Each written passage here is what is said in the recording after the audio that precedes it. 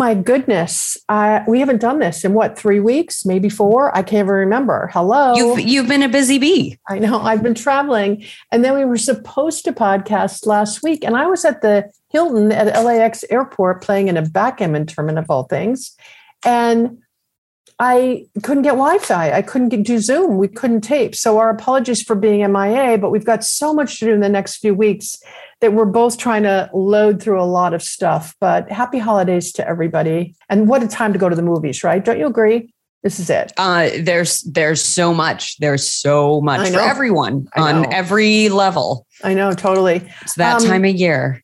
All right. Now, also, I wanted to ask you about this. Now, you're 2 generations behind on this one, but I read this great article about Martha Marcy May Marlene, which, by the way, was Elizabeth Olsen's foray into film, but also some people consider it to be, it was released in 2011, and it follows the story of this damaged woman who really seems to be like 20 in my mind when I'm watching her, as she just struggles to figure out the difference between reality and hallucinations after she went into a cult for a number of years where no one knew where she was. She realigns with her sister, who's been sort of MIA because they couldn't find her, Lucy.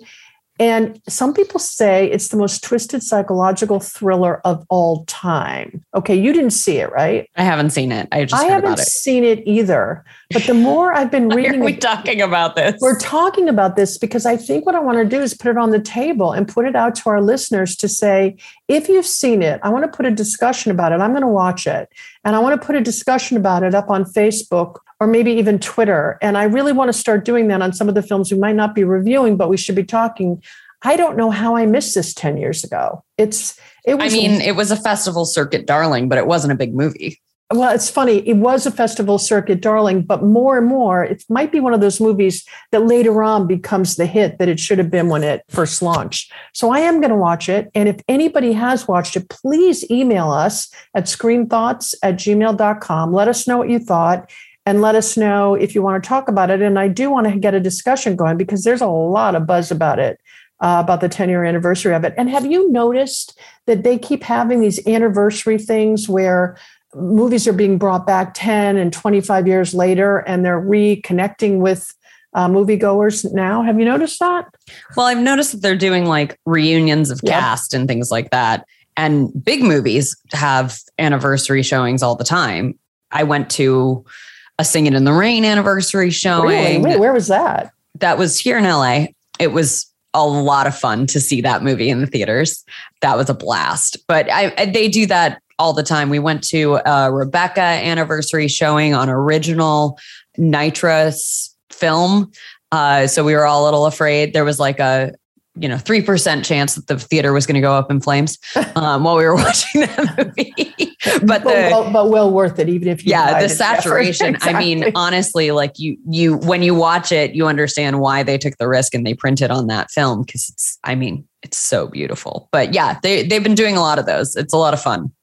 Well, anyway, so I'm going to put that out there to our listeners. There's something new we might start doing where we just talk about a film, not necessarily reviewing it, but sort of bringing a lot of information together around it. And maybe even do a chat room about it on Clubhouse. So let us know what you think. We're anxious to do it. But the first thing we're going to do today is King Richard, which... Indeed.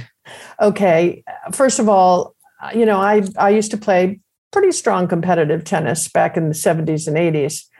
I was never really a huge fan of the Williams sisters, but this is the story of Richard Williams, the father, and how he brought his 2 daughters to where they were competing at the top level of the entire world. That would be Serena and Venus for those of you who cannot which interestingly enough, people are saying, oh, this is going to be a trilogy. First, we do his story. Then we're going to do Venus's. Then we're going to do Serena's. I don't think so. I don't think so either. I haven't heard that. But now the family did cooperate, except for he didn't. The father didn't. And the 2 I'm shocked. Well, here's the thing. First of all, I just got to start with Will Smith, who plays Richard Williams. And the thing about Will Smith, I don't know if you agree with this or not, but he's either shows up and sort of walks through a part, or he rises to that occasion. And maybe it's when the part challenges him in a certain way. I don't know. But they're talking about him for an Oscar contender and everything else. But get this, he was paid $40 million for the film. Those are the earnings from the film actual launching. Okay. Guess what he did with the money? Well, I know what he did with the money. Okay, so you should tell our listeners. No, you can tell them. You go for it. No, you tell them. Okay, he divided it amongst all the actors as bonuses for them, because most of the actors in there you've never heard of before, and you might not hear of them again. This is sort of like a one-shot wonder, if you ask me. I thought they were good. I think they'll probably work from this. There'll be a lot of roles for them moving forward. That's a lot of money and good for him.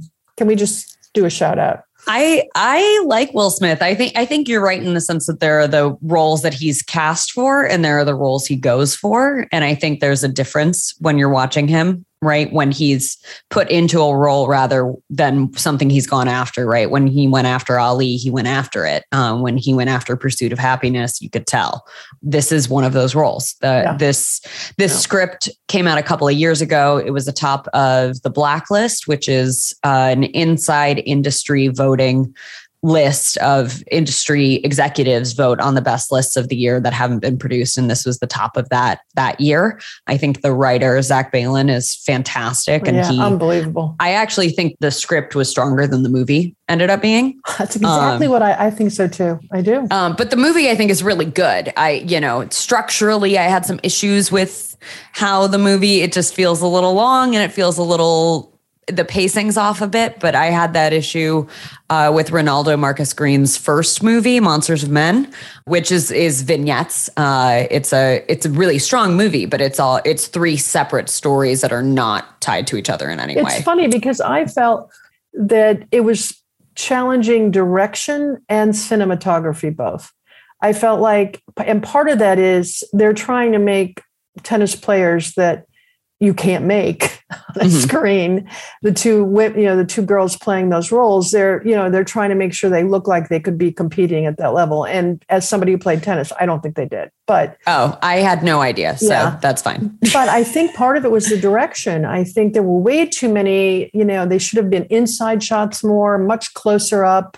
I didn't get the feeling for what was going on during it. But the other thing is two things. One, the world is challenging them in that they left out the first part of Richard Williams' story. He left his first family, basically went out and said he was buying a bike for his kid and never came back.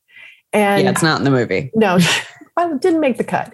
Okay, so it really starts with his incredible commitment to family, to the 5 girls that were his, the older one having been from another marriage by his wife. But you fall in love with him in this strange sort of way. And but the thing that I recognized is, I've been saying a lot as I get older, we are never defined by our best moment or our worst moment. We're defined by the moments in between. And if ever there was something that fits that bill, this enactment of Richard Williams' trajectory is that, the best of intentions. He breaks your heart when he's passing out this brochure he made about his kids. He has no idea the realm that he's playing in and the racism and challenges that they face. So I recommend seeing it, don't you? Oh, I loved it. I thought it was, here's the thing. It's the Will Smith show. The whole movie is the Will Smith show.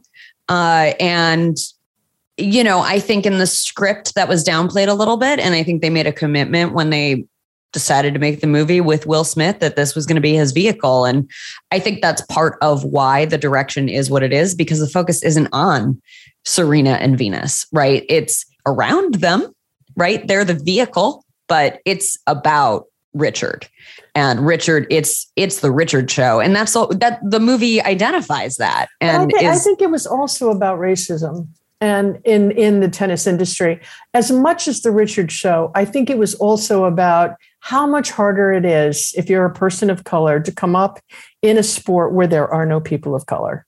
Oh, I'm not saying it's not also about other things. I'm saying the movie revolves around Will Smith and Richard.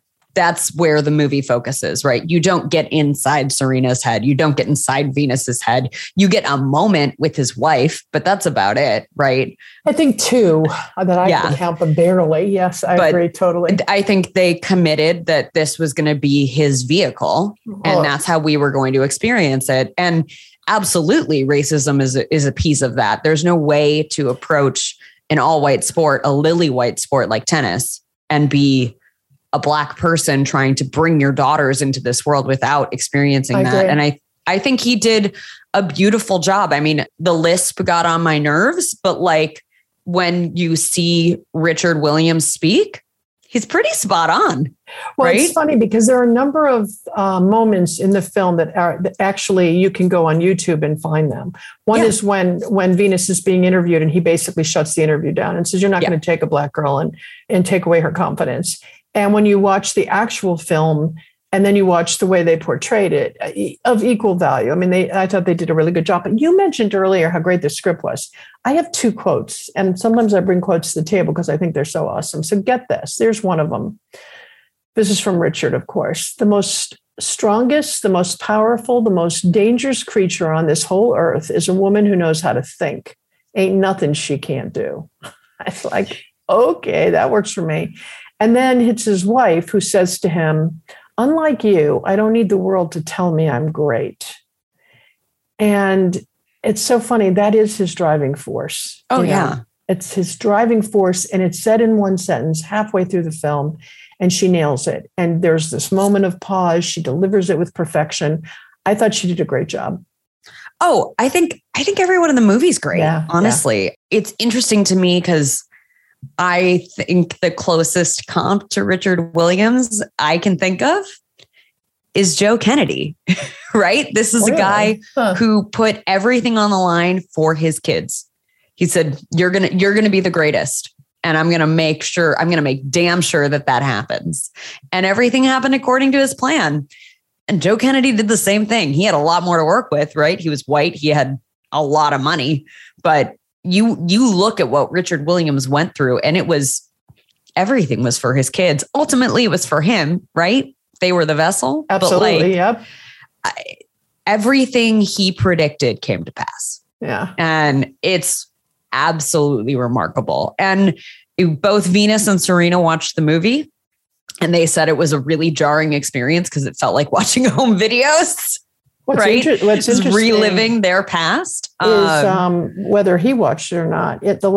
I looked it up again before we did this podcast around it, and Serena had sent him an email and asked him if he watched it, and he said not yet. Now I don't know if I believe that, but he was not a part of this film, whereas the rest of the family was. Now I don't know if they're estranged now, or I don't know what the deal is with their family relationship, but the family did participate in this, and that's something too, because whenever you're doing sort of a narrative account of someone's life and they're so integrated into having a say as to what's in it and what's not, I don't know, it's borderlines on problematic. I mean, you look at like the Robinson movie, like his wife had final say over everything. And that movie's pretty saccharine. And this is a movie where maybe it's best that he didn't have a say because they got to be a little bit, not very honest, but maybe a little bit more honest. In the end, I loved him, but there's a moment. It's not even that I liked him. It's that I could understand how he became the person he became. I think that's very true. I think also you can't help but love a man who's willing to go to the lengths that he did for his kids. Right. And whatever his motivations. I was going to say, was it really for his kids or was it for him? Whatever his motivations, his family benefited, right? He was adamant that he had 2 Michael Jordans in his pocket, and he was right? These girls were the top of tennis for years. Well, and Serena has been called the greatest of all time many, many times. Yeah. I think her and Simone Biles are up there for tying for greatest of all time. And Will played the other, right? He played Ali. I was at a tennis tournament yesterday. I'm in Florida, and a friend of mine's granddaughter was playing, and we went to this tennis tournament. And there was this one young man of color. I think he was probably 12 or 13, and his father, a Black man, was sitting on the sidelines. And I happened to be sitting like 3 rows behind him watching. And by the way, his son was such a beautiful player. Oh my God, poetry in motion, if you ask me. This man comes up and says to him, your son's playing really well. And he says, thank you. And then he goes, did you see the Serena movie? Did you see the Williams movie? And the man looks up, turns around for all of us to hear and says, you're the 5th person today who's asked me that question, but I don't see anybody else asking anybody else here if they saw the movie. And he wasn't mad. He was just looking at him like, yes, I'm a Black man, but you know what? This is not my story. Yeah. And it was so poignant. And I wanted to bring it up today because this is the Williams story. It is not a person of color's necessary story. And so, if you it is a person of color story. It might not be every person of color story. But I think that's what the guy was saying was, look, don't mistake me for that guy. That's not who I am. But also, if you look at Arthur Ashe's trajectory into tennis, which was 2 decades before this one, it was a totally different trajectory, so Arthur Ashe is a fascinating story. Yeah, I actually knew him. Yeah. You knew him? Well, he was one of the touring pros for my father. And I sat next to him at dinner many times. He had a bleeding ulcer. So he could only eat chicken and mashed potatoes pretty much. And he was very quiet.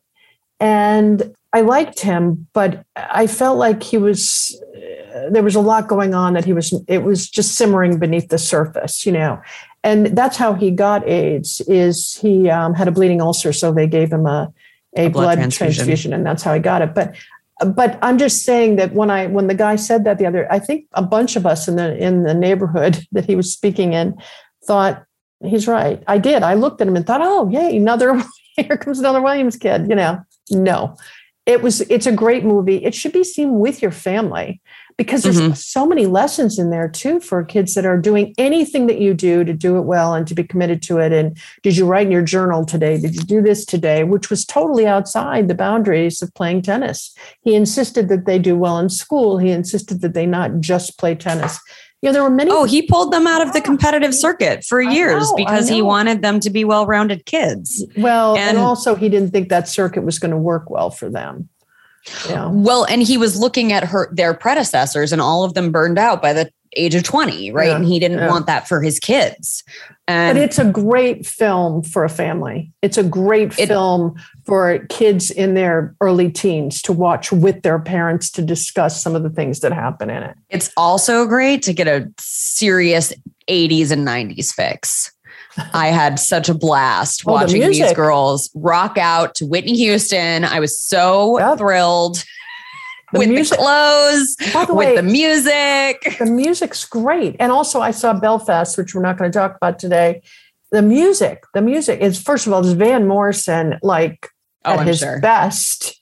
Yeah. And anyway, so all right, so I highly recommend it. I think you are too. And, it's on HBO Max. You guys can watch it there. It's he's definitely going to get. I think he'll get a nom for Best Actor for sure. But do you think it'll get a nomination for Best Film? I do. I don't know. So. I don't know if it'll get Best Picture, but I think he'll definitely get a nod for Best Actor. Yeah. And by the way, he is the only star standing out, including Serena and Venus.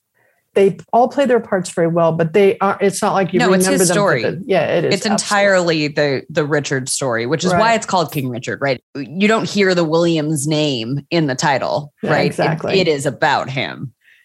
Okay. And then we decided to do 2 today, and we're going to do Tick, Tick, Boom. Now I have one question to start this off for you. All right. Is Lin-Manuel Miranda single-handedly going to bring back stories told through music in cinema? I mean, I don't think single-handedly, because it's not the only musical done this year. Okay, but... all right. I'll give Spielberg a moment for West Side Story, which we're going to talk about. Also, Dear Evan Hansen, big flop, but also came out this year. But is he only going to be a storyteller with music? I mean, I doubt it. I highly doubt it. I think the third one, 1, 2, 3. Third what? The third time Miranda's coming to the screen with film. No, he did music for Moana. He's done music for Encanto. Is he ever going to? I'm wanting him to do a drama about the neighborhoods, or something. Give the man a break. This is his directorial debut. And how did you think he did? I thought it was fantastic. Okay. Let me preface here 2 things. One, I love musicals, as I think most of you are aware of now. And 2, I love Jonathan Larson. So I've been excited for this movie for a long time. I've seen the musical Tick, Tick, Boom. This is very different from that. For those of you who are familiar with the musical of Tick, Tick, Boom, this is kind of more the original iteration of what Jonathan Larson wrote as Boho Days, which was the original musical that then became Tick, Tick, Boom after his death. But so it really is more the one-man show version. Tick, Tick, Boom was later turned into a 3-person show. Yeah. And too bad, talk about a life lost way too early. When you see this, it's like, oh my God, how could we have lost him so early? But what did you think about Andrew Garfield in the role?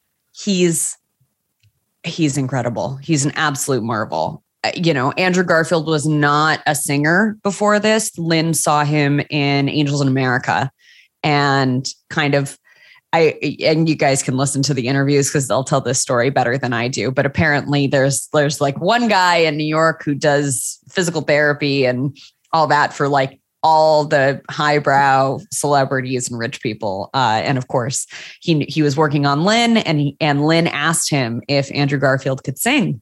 And as a good friend to Andrew, he was like, yeah, Andrew's the best singer I've ever heard. And then immediately afterwards, he called him and was like, Andrew, you need to take some singing lessons. Lin-Manuel's going to call you. It's so funny you say that because Ansel Elgort plays Tony in West Side Story. And Spielberg was saying, I saw him dance. I saw him on a YouTube. I saw Ansel dancing. I didn't know if he could sing, which, by the way, he can sing. He's got a number of very successful songs out, actually, that he wrote.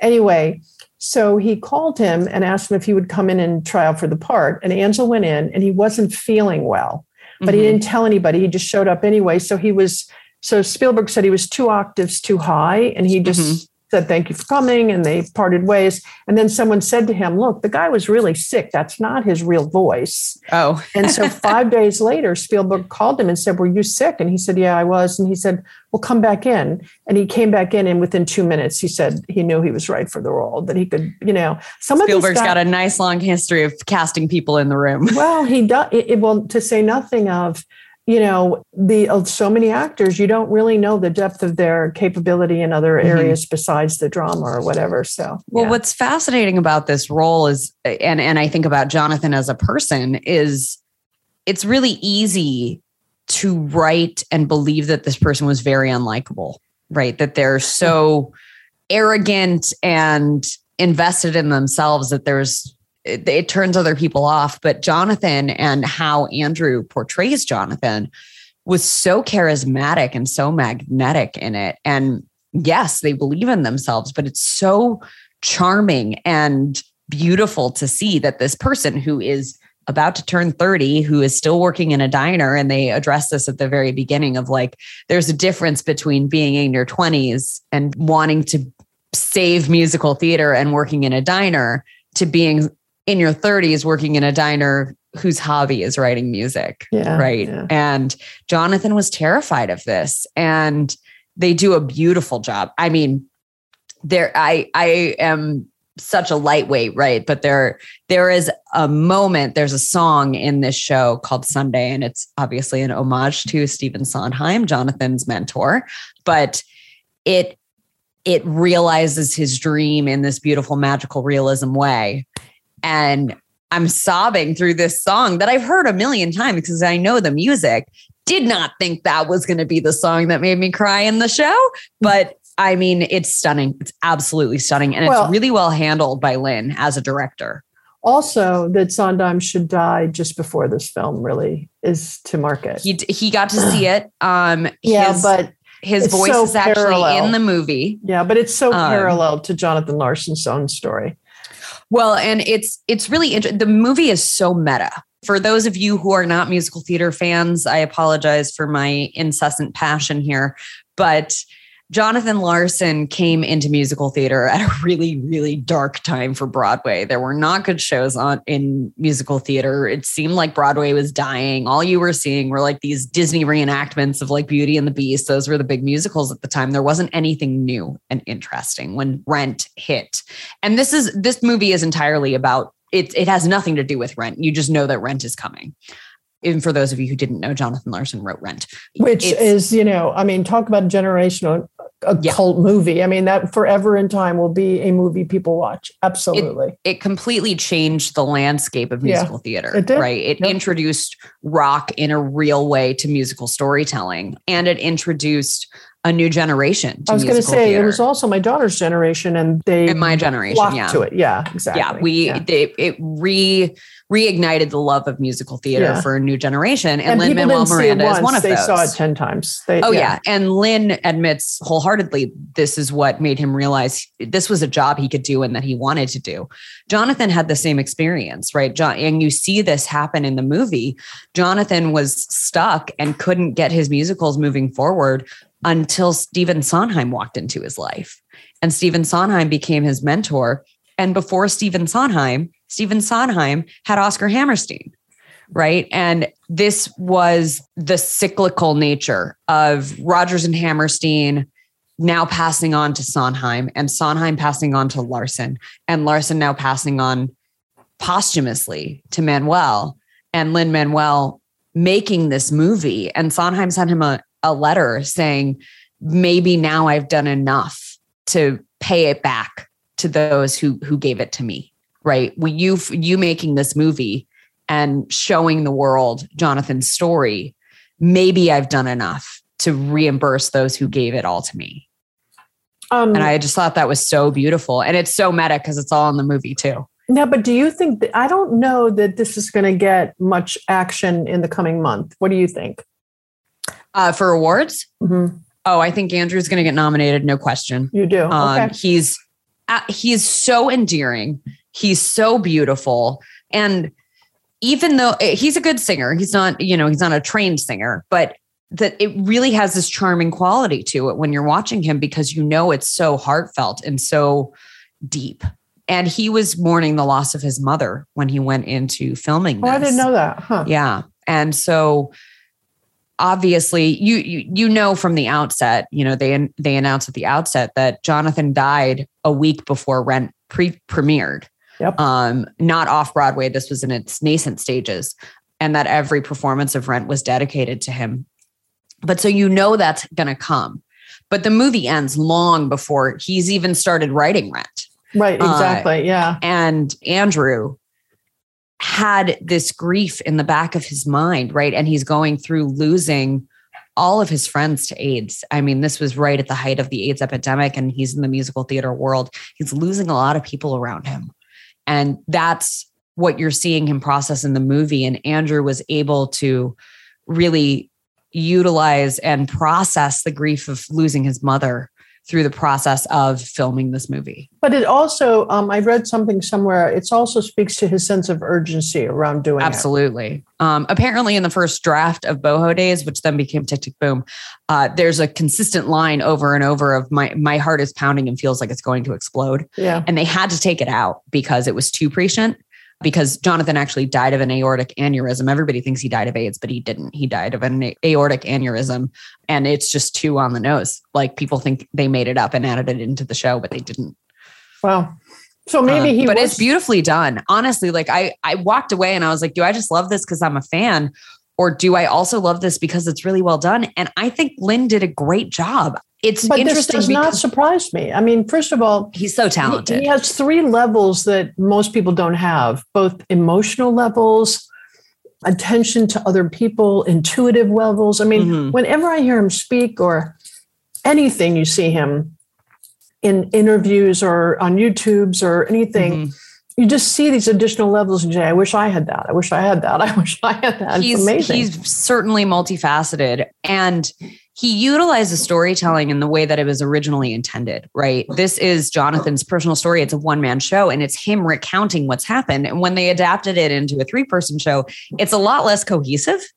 And going back to that original intent of the show, it's actually weirdly cinematic because you get to cut to the real story of what's happening rather than just someone on stage telling you about it. So I loved it. I highly recommend it. I got to ask, Bradley Whitford, isn't he showing up in the most Interesting place. It's like, what are you doing here? You're here. Well, oh my God, what are you Lynn doing is a big West Wing fan. So, he took the opportunity. It is the weirdest Sondheim impression, and he doesn't sound anything like him. Exactly. And you get to hear Sondheim's actual voice later in the movie. And it's his real voice.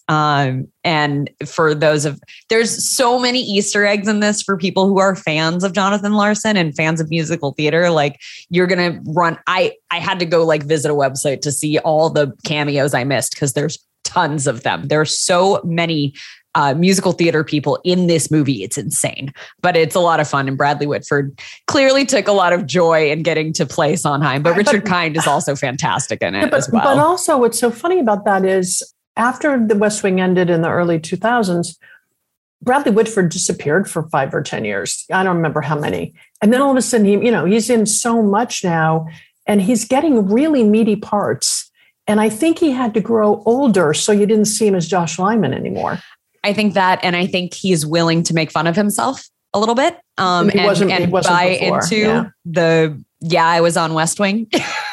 Yeah, I'm that guy on West Wing. Yeah, I mean, a little bit William Shatner-esque, but not quite so. Exactly. Little Alec Baldwin. But I think when he aged, it was like, okay, nobody's going to think we're sitting in the White House anymore. But because he was except in The Handmaid's Tale, when there's a scene with him and when Bradley Whitford is, he has to have their ceremony together. I was like, President Bartlett's going to walk in here and be like, what are you doing, Josh and Zoe? That's so funny. Yeah. Bartlett would not like that scene at all. Be okay. It was not okay. Yeah. But anyway, I highly recommend the movie. Of his. Yeah. And also I follow him on Twitter. He's very entertaining and politically in line with me on Twitter. So I like him. Oh, that's good. Well, I highly, highly, highly recommend Tick, Tick, Boom. And write in and let me know if I'm crazy and I just like this because I'm a fan, or if, those of you who are less fans of musicals, or maybe only kind of fans of musicals, like it as well. Because I think the storytelling is really beautifully done and well handled. And bravo to Lynn for taking on something so personal to him and being able to make it universal. I thought he would do something once every 5 years. But he's not. He's off to the races, man. He does. And it's interesting because I found the parallels between Jonathan's story and Hamilton's story so fascinating, because he's kind of obsessed with people who have an early expiration date, who are literally running out of time. And both stories are about men who seem to know that their internal clock is ticking. And they are running out of time, and they need to get everything out before that clock goes off. That's a great parallel. I hadn't even read that anywhere, anything. I think it's really strong. Absolutely. Which fits in with what you're saying, is the tagline is for the whole thing is, how much time do we have to do something great? And I think that's what the whole movie is about. And it's interesting to me because everybody loved La La Land, but they didn't like the ending, right?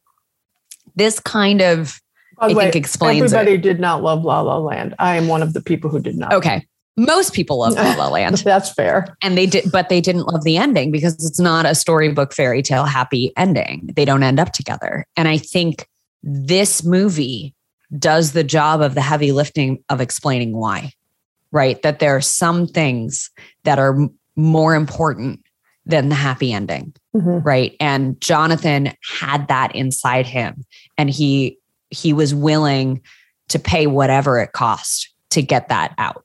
Right. And I think you'll experience that when you're watching the movie.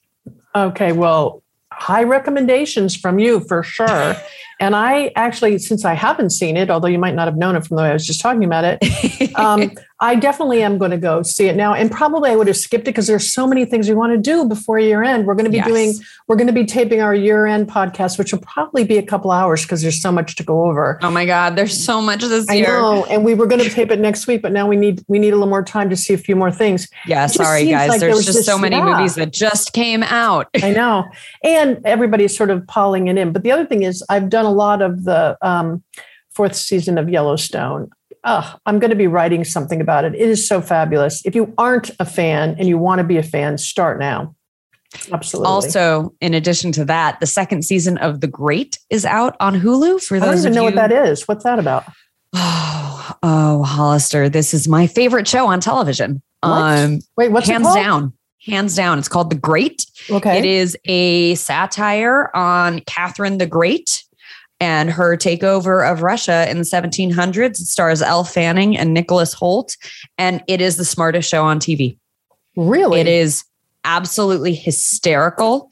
It's dark comedy. It's satire. It's honestly breathtakingly hilarious and also like unbelievably violent and jarring, but it's just fantastic. It's written by... Did you say it was the second season coming out? Second season is out now. Right, so we should go back and watch the first. So, well, I have, but everyone should watch this because it's just fantastic. And I recommend it without any reservations to truly everyone. Just make sure you go in with a good sense of humor when you're watching it. Okay, well, we can do that. I think I have one of the funniest senses of humor of anybody. I think you have a great sense of humor. So I don't think you like fun very much, but I do think you have a great sense of humor. Well, I don't like, like stupid humor. I don't like stupid humor either, but sometimes there's a place for that. Like, Dumb and Dumber. Okay. Great movie. Not so much. It is. Go back and watch it again. By the way, again. everyone I know says that. I'm just telling you from my personal experience perspective, not so much. But anyway, with the fun. Okay, there we are with the fun. Okay, this fun girl is signing off now, and we'll be talking next week. And if there's anything you want us to be seeing or anything you think we should be talking about in terms of all the stuff that's coming out for the award season, let us know. And don't worry, because we're going to have West Side Story covered. We've got Belfast. We've got to go see Spencer, the Gucci movie. Spencer. I saw the Gucci movie. Oh my God. I haven't seen the Gucci movie yet. So we'll talk about that. But we have lots and lots on our list. We know that's why we have to push it a week. But if there's anything specific, please let us know because we'd love to. We're all over it. About it with like you guys. Like glue, my friends. Okay, we'll talk to you next week, everybody. Bye.